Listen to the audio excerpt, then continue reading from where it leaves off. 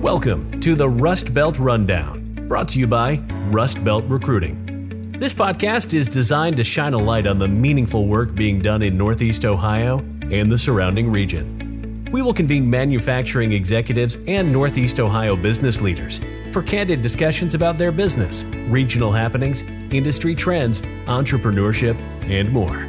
Now, let's get running on the Rundown. Welcome, everyone, to episode 43 of the Rust Belt Rundown, a production by Workforce LLC. I am your host, Paul O'Connor, and on this episode, we are joined by Harry Moser, founder of the Reshoring Initiative. Harry, welcome to the podcast. Thank you for joining us, man. Yeah, it's great to be here. I'm honored, Paul. Thank you. Well, listen, you joined CNN, Fox, CNBC, and you throw in the Rust Belt Rundown. That's a hell of a week. A hell of a week. So, hey, yep. Harry, listen, let's jump in. Let's start at the top. You founded the Reshoring Initiative in 2009. In as simple or as complex of an answer as you'd like, why was it a necessary requirement for your organization to be founded? Well, I'm going to break that down into two answers. There's the personal and there's the sort of the national. So personally, for me, I grew up in Elizabeth, New Jersey. And the biggest thing in town was Singer sewing machine. Their biggest factory in the world was there. And 100 years ago, 120 years ago, it was the biggest factory of any kind, any product in the world. 2.5 million square feet, 5,000 workers. My grandfather was foreman. My dad ran a third of the factory. I worked there summers. And I went past 20 years ago, and nothing is made there anymore. As far as I can see, nothing of Singer product is made anywhere in the U.S., all wiped out by inexpensive foreign imports. And then during my career, I sold CNC machine tools, foundry equipment, things like that. And industry after industry, company after company I wanted to sell to went out of business before I could sell them anything, wiped out by cheap imports. And so from a personal perspective, I said, somebody's got to do something. But from a national perspective, by bringing back the work, we achieve economic growth because manufacturing has a better multiplier effect. So when you employ manufacturers, you employ more other people than you do in any other category. Social stability, things like income equality, a solid middle class brought back by manufacturing. Budget deficit, we've got a $1 trillion or more budget deficit going on forever. Can't keep doing that forever. And putting all those people to work and all their companies making money pays off a lot of that deficit. Having the industrial base to support defense. The reason we won World War II is we outproduced the Japanese and the Germans. And the way we are now, we don't have the depth. We don't have the number of the amount of steel production and foundries and machining and everything else. We don't make a lot of the machine tools anymore even. So just for the good of the country, we need to bring manufacturing back. You've been, I mentioned it in the first question, but you've been making the rounds on various media outlets the past few months, including Fox Business, NBC, Wall Street Journal, things like that. How has taking the message of reshoring mainstream been beneficial to your organization? Because I think it is something that, we may heard, I'm 33, maybe in the 90s, early 2000s, we heard, a ton of companies were offshoring or, sending or building factories in Europe or China, wherever it is. But we didn't really think of the ramifications down. So how has you being on those shows been able to help you? It help the country, help the cause, so to speak. So, we're a small group. We've got the equivalent of 3 people, something like that. So there's a limit to how much message sort of on our own we can get out. But by being on Fox Business, NBC, CNBC, business executives, all kinds of people around the boards of directors see that. And they say, wow, if last year 260,000 jobs were brought back, and my competitors are doing it, maybe we should take a look. Maybe we should see if we can do that also in our own self-interest and for the country. And then so we want to get the attention of the OEMs, the boards of directors. and then to get the attention of the government, which can do things to level the playing field to make it easier for the companies to see that they'll be more profitable if they bring it back. Specifically with places like Fox Business, CNBC, we're starting to work with various investment firms. So some of the bigger banks and analytical firms on Wall Street have come to us for our data. Some even pay us for it, and they then repackage it to go out to their clients. We have private equity firms that have come to us and said, Harry, we're buying up companies. Help us decide which companies will benefit the most from reshoring, and once we acquire them, how do we direct them and guide them to get the maximum out of reshoring? So it's very beneficial to have that visibility. So the first half 2022 data report and the current projection for this year of jobs announced due to the reshoring project is around 350,000, which will be a record year for you, up from 260 from last year. What do you attribute your two highest years on record to? Okay, and obviously it's not all just due to us. I mean, it's the trend. Harry didn't have a hand in most of them.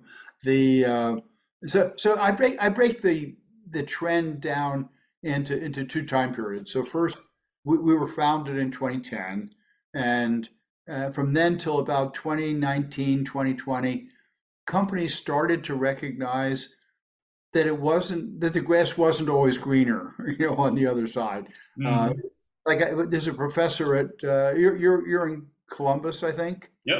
Okay, professor at the Ohio State University, and John Gray, and he did a study. He looked at 4 companies, small to medium-sized companies that had offshored and then reshored. And he said, "Why did you offshore?" And they said, "The wages were so much less, the manufacturing cost was so much less.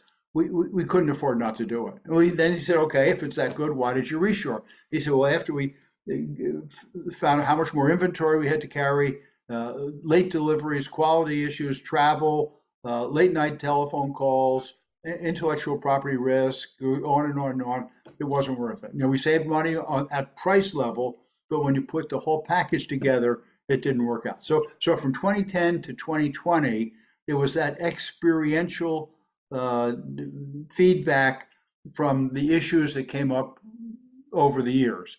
Now from 21 and 22, it's disruptions. So first, going even back further, people saw Fukushima and the Thai floods, and then all of a sudden you had COVID, and you had the Suez Canal blockage, and Russia, Ukraine, and stuff gets delayed for weeks and months, and with Russia, Ukraine, things could be delayed for 6 months or something. Mm-hmm. And hanging over all of it now is China, Taiwan, and companies saying, "Wow, there could be war over there." Yep. Could be. I'm not saying it's going to happen, but it could be. And if that happens, everything they have coming in from China and Taiwan is going to stop for 6 months, a year, forever, who knows? And therefore, if a company, if they're smart enough to get up and put their pants on in the morning, they should be saying to themselves, what do we get from China directly? What comes into our supply chain in the U.S. from China and Taiwan? And if that stopped, would we exist? Would we be able to stay in business? And if the answer is no, and if you agree with me that there's a chance of this happening, then why wouldn't you bring back at least the 20 or 30% that you can bring back and not have any impact on your costs? Why not at least, because the more sources you have over here, more supply chain you have here, and even if you don't bring everything back, but you bring 20, 30, 40% back, then if everything does go wrong, you've got more companies to go to and say, "Hey, I gave you the business 3 years ago when I didn't have to. I need you now to bail me out and make the things that I was still getting over there." So you got more resources, more sustainability. So that's my question too. When we think of the term reshoring, is that a company just shutting down their factories overseas and bringing everything back? Is it everything in between? What does that look like? Well, it's First, it can be shut down the factory, bring things back. It can be stop making the things in the factory for the U.S., but continue making in the factory for China and Asia. So, like GM is making cars over there for China. Yep. Hey, keep at it. That's great. That's wonderful. But so it can be your own factory, and you bring back some of it or all of it. But it also, and in many or most of the cases, it's outsourcing. So they found a foundry there, a machine shop, a plastic injection molder, a wire harness maker, any of these kinds of things. And they're having that work done at a contract manufacturer, just like they would in the US. And because they could get it for 20, 30, 40% less. And then they say, it's not working out so well, and the risks are too high. And then they have to come back here and find an equivalent supplier here. And they have to do the math and see that when they do the math, that in, like I say, 20, 30% of the cases, the math works out. And in the rest of the cases, it doesn't quite work out. And maybe you should wait until it does. So how can the government entice businesses to reshore? How does that work? What does that look like? I don't like entice, and I don't like incentives. I like level the playing field. Okay. Because the reality is that I took 180 cases of comparing China to the U.S. where company people went in, procurement people went in and used our total cost of ownership estimator, and they input the FOB or ex-works price, US 40% high.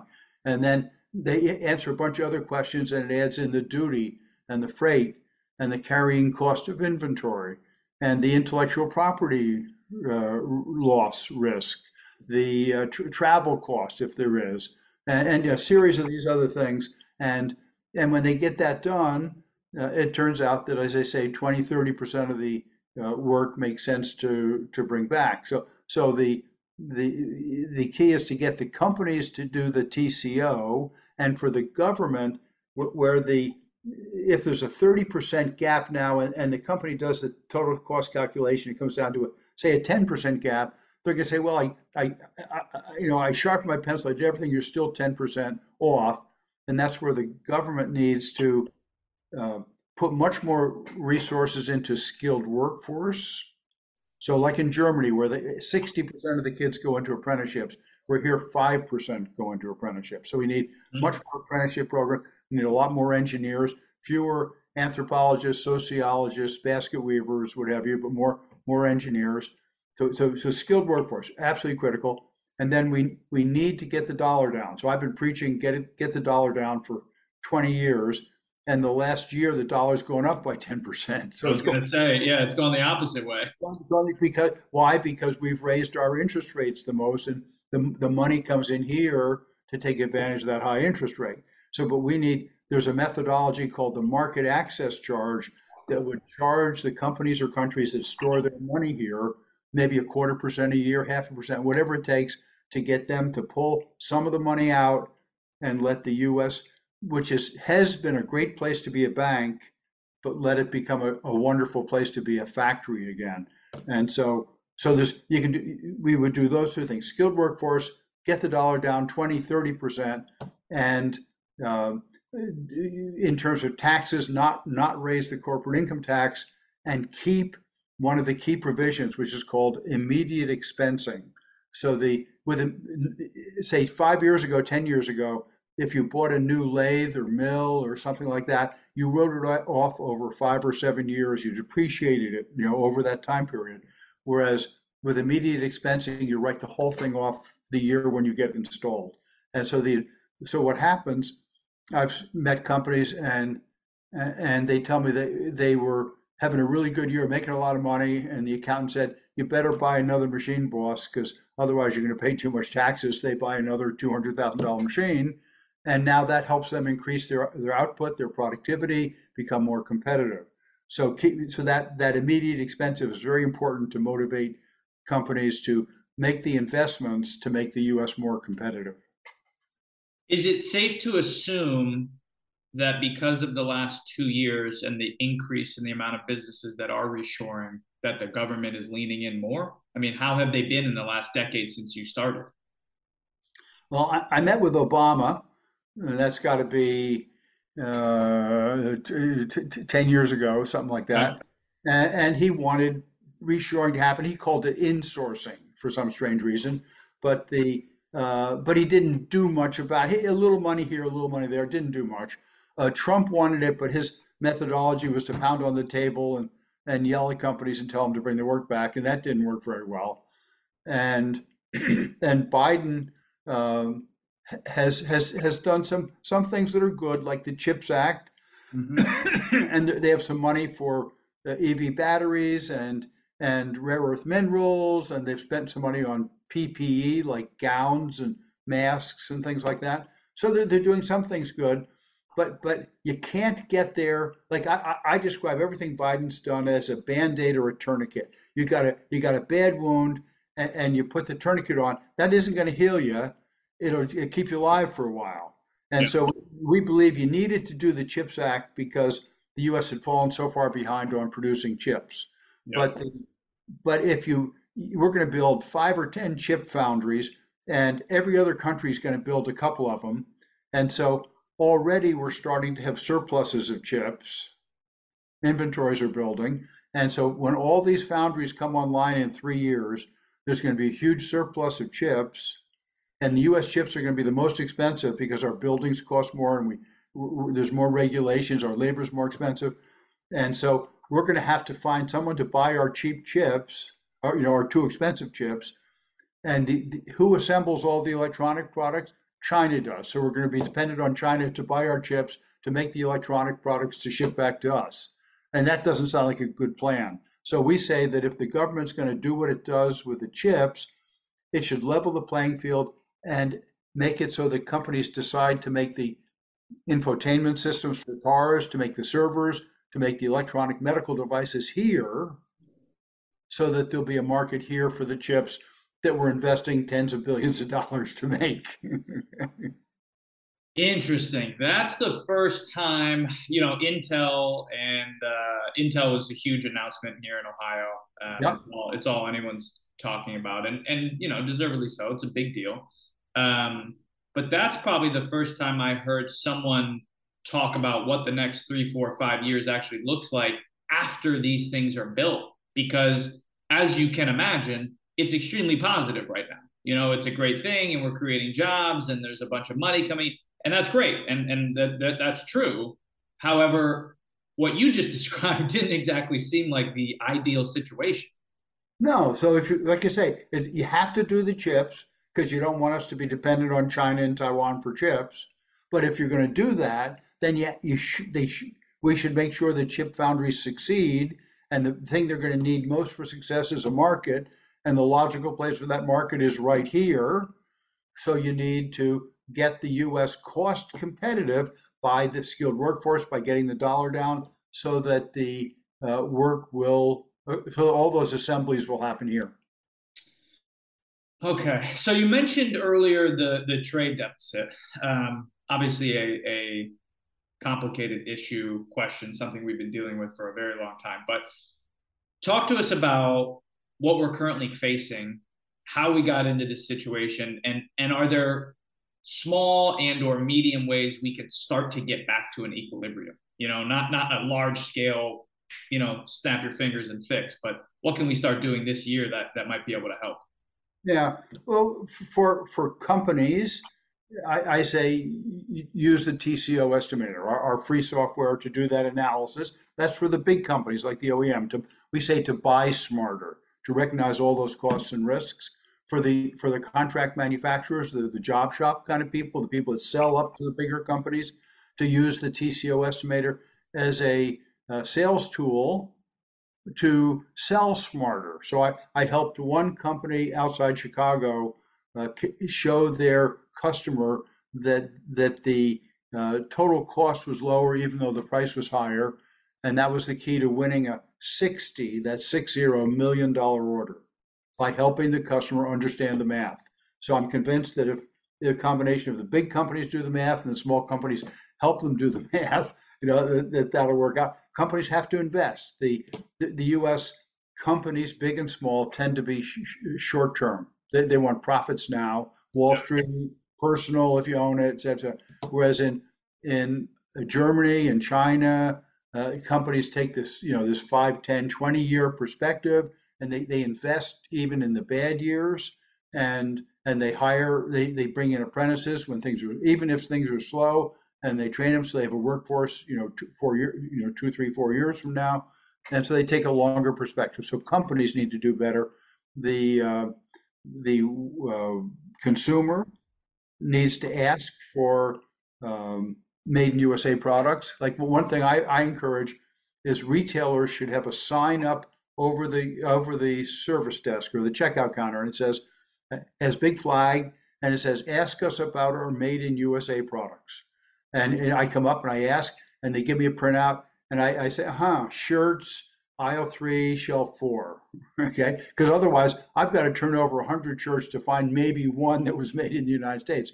But if they made it easy, and people started to buy the made in USA ones, and then the retailer says, this is working, why don't we get more made in USA? And we have more on the shelf, and the consumer buys more, and you got this virtuous spiral that starts to make everything better. So you get the consumer working, you get the retailer involved in doing the math correctly, the OEM does the math, the government, does what I said about the dollar and the skilled workforce. Last year, 260,000. We're thinking 350,000 this year. We could bring back 1 million a year if all the pieces would come together that way. So let's drill down on the consumer. That's such an interesting take, right? So, I mean, if we just focus on retail, you mentioned a pretty simple solve, but how do we get that across all retail and e-commerce, right? I mean, you mentioned e-commerce, you have to think Amazon, is that even remotely possible for them to have something when you're shopping for anything? It doesn't matter for it to say, hey, this was made in the USA. Like, how does that happen? How do we get businesses to do that? Well, a couple of things. One, if I were the czar, the king, I would insist that on every e-commerce site that the country of origin of the product was identified. You can't just put it up there and sell it. You'd have to say what country it was made in, and there should have to be a way, like on Amazon or Walmart, there should be a way that you say, I want to buy something for my 14-year-old boy. I was thinking of a baseball bat. What do you have? Nothing made in USA. Okay, what's close to a baseball bat? Well, we've got a ball. We got a glove. We got something, a hat. Something that you could buy that's made in the United States. And I think that would help a lot. I've got this, I think, sort of cute story. I wrote an article about how to get the consumer involved, and I said, imagine that you're out shopping, and let's assume that you're just shopping because you like to shop. A lot of people get gratification from shopping, and so you're shopping, and you're looking at something, and you're about to buy it, and you see it's not made in the USA. Well, ask yourself, am I buying this because I need it or just because I like to shop? And if it's just because you like to shop, then wait till you can find something that's made in the United States that you can buy just because you like to shop. And then think about, you'll still get the gratification of shopping, and you'll give an American the gratification of having a job. Harry, you're an idealist like myself. That is you're talking about changing human and consumer behavior. It's tough, that you're delaying that instant gratification. I can do it for me. And like here, let me mention here, I've got a hat. This hat is made by a friend at a company called Union Wear in Newark, New Jersey. And They make baseball caps like this and various kinds of bags. And they have a great video about reshoring. He sells this. Mitch Kahn tells the story much better than I do. And it's big. He's got, 50, 75 employees. As tough a business to have in the U.S. as anywhere, as anything, apparel. And he's made this great hat for me, and I'm happy to show it off. Well, this was great, Harry. Listen, we're going to get you out of here on this. Let me tell you one more thing. I just want people to say, Yeah. another friend of mine puts out these shirts. Love it. Manufacturing is cool T-shirts, because part of the challenge, if we're going to have the skilled workforce, is for America's youth to recognize that manufacturing is cool, that they can have a solid, well-paid, safe, enjoyable job with the satisfaction of actually making something, as opposed to maybe just sitting shoving papers around on a desk somewhere, and make as much money or more, and have if they get really good at a specific thing like tool making or welding, a great opportunity to start your own company, be your own boss, make lots of money. And so we encourage everybody that still has that choice to think about manufacturing as a career. I love it. Yeah, we've talked about that at great lengths on this podcast, that manufacturing has gotten a really, really bad rap. It does not have the right branding. Even me growing up, it just was never presented as an option. The only option presented was go to college, which again, I don't think that's a bad thing, but it's just not the path for everybody, right? You have to present multiple different paths. But even like in Germany, as I said, 60% of the kids go into an apprenticeship. So kids that are above average on math and science and reading and everything else, who here would be said, oh, of course you're going to college. They'd be said, well, think about an apprenticeship, because you're probably going to do at least as well at that, or maybe better than if you went to university. So we need to show them, all kids, that they've got that choice. Do you think, I lied to you, I got one more question. Do you think government or private business should drive apprenticeships? Who is responsible for providing more of those? It's a tough question. Well, the best system that I know is in Switzerland, very similar to the German system. And there's the Manufacturing Association, something like NAM or something like AMT, that they organize the apprenticeship system. They have thousands of companies, and they all follow the same model. And in a given community, there'll be a training center where you go for your ongoing sort of academic and theoretical education, and in the company you get your hands-on training. But it's very organized. So ideally, the state Association of Manufacturers should do that. But if they don't, for whatever reason, then it's up to the companies, because finally, companies used to think they can wait and they can hire somebody who already has skills, but there's nobody around anymore. So they need to get the kids in high school or right out of high school and get them trained into an apprenticeship, attract them, get them trained, and make it attractive enough that most of them stay, instead of leaving to go to work for GE or GM or somebody else. Got it. Okay, last question for any businesses or people listening or that will listen to this podcast that might be interested in working with you. Give us the 30-second promo of the Reshoring Initiative and how it all works.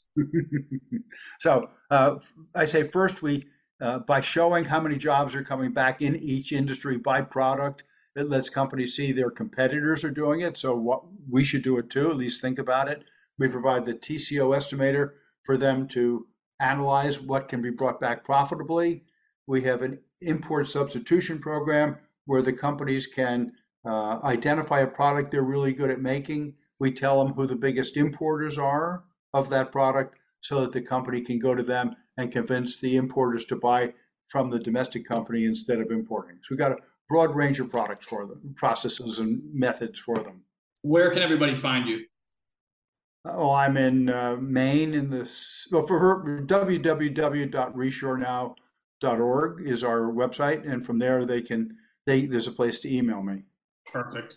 Awesome. Well, Harry, listen, we really appreciate it. We love the hat. We love the shirt. Manufacturing is cool. We do need to spread that message. Thank you again for coming on, and good luck with everything this year. We'll talk with you soon. Thank you, Paul. It was wonderful. I'm honored to be here. Thank you.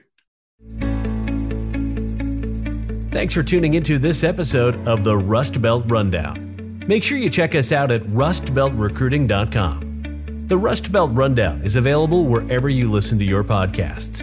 Make sure to hit that subscribe button and click on 5 stars if you enjoyed this episode. See you next time.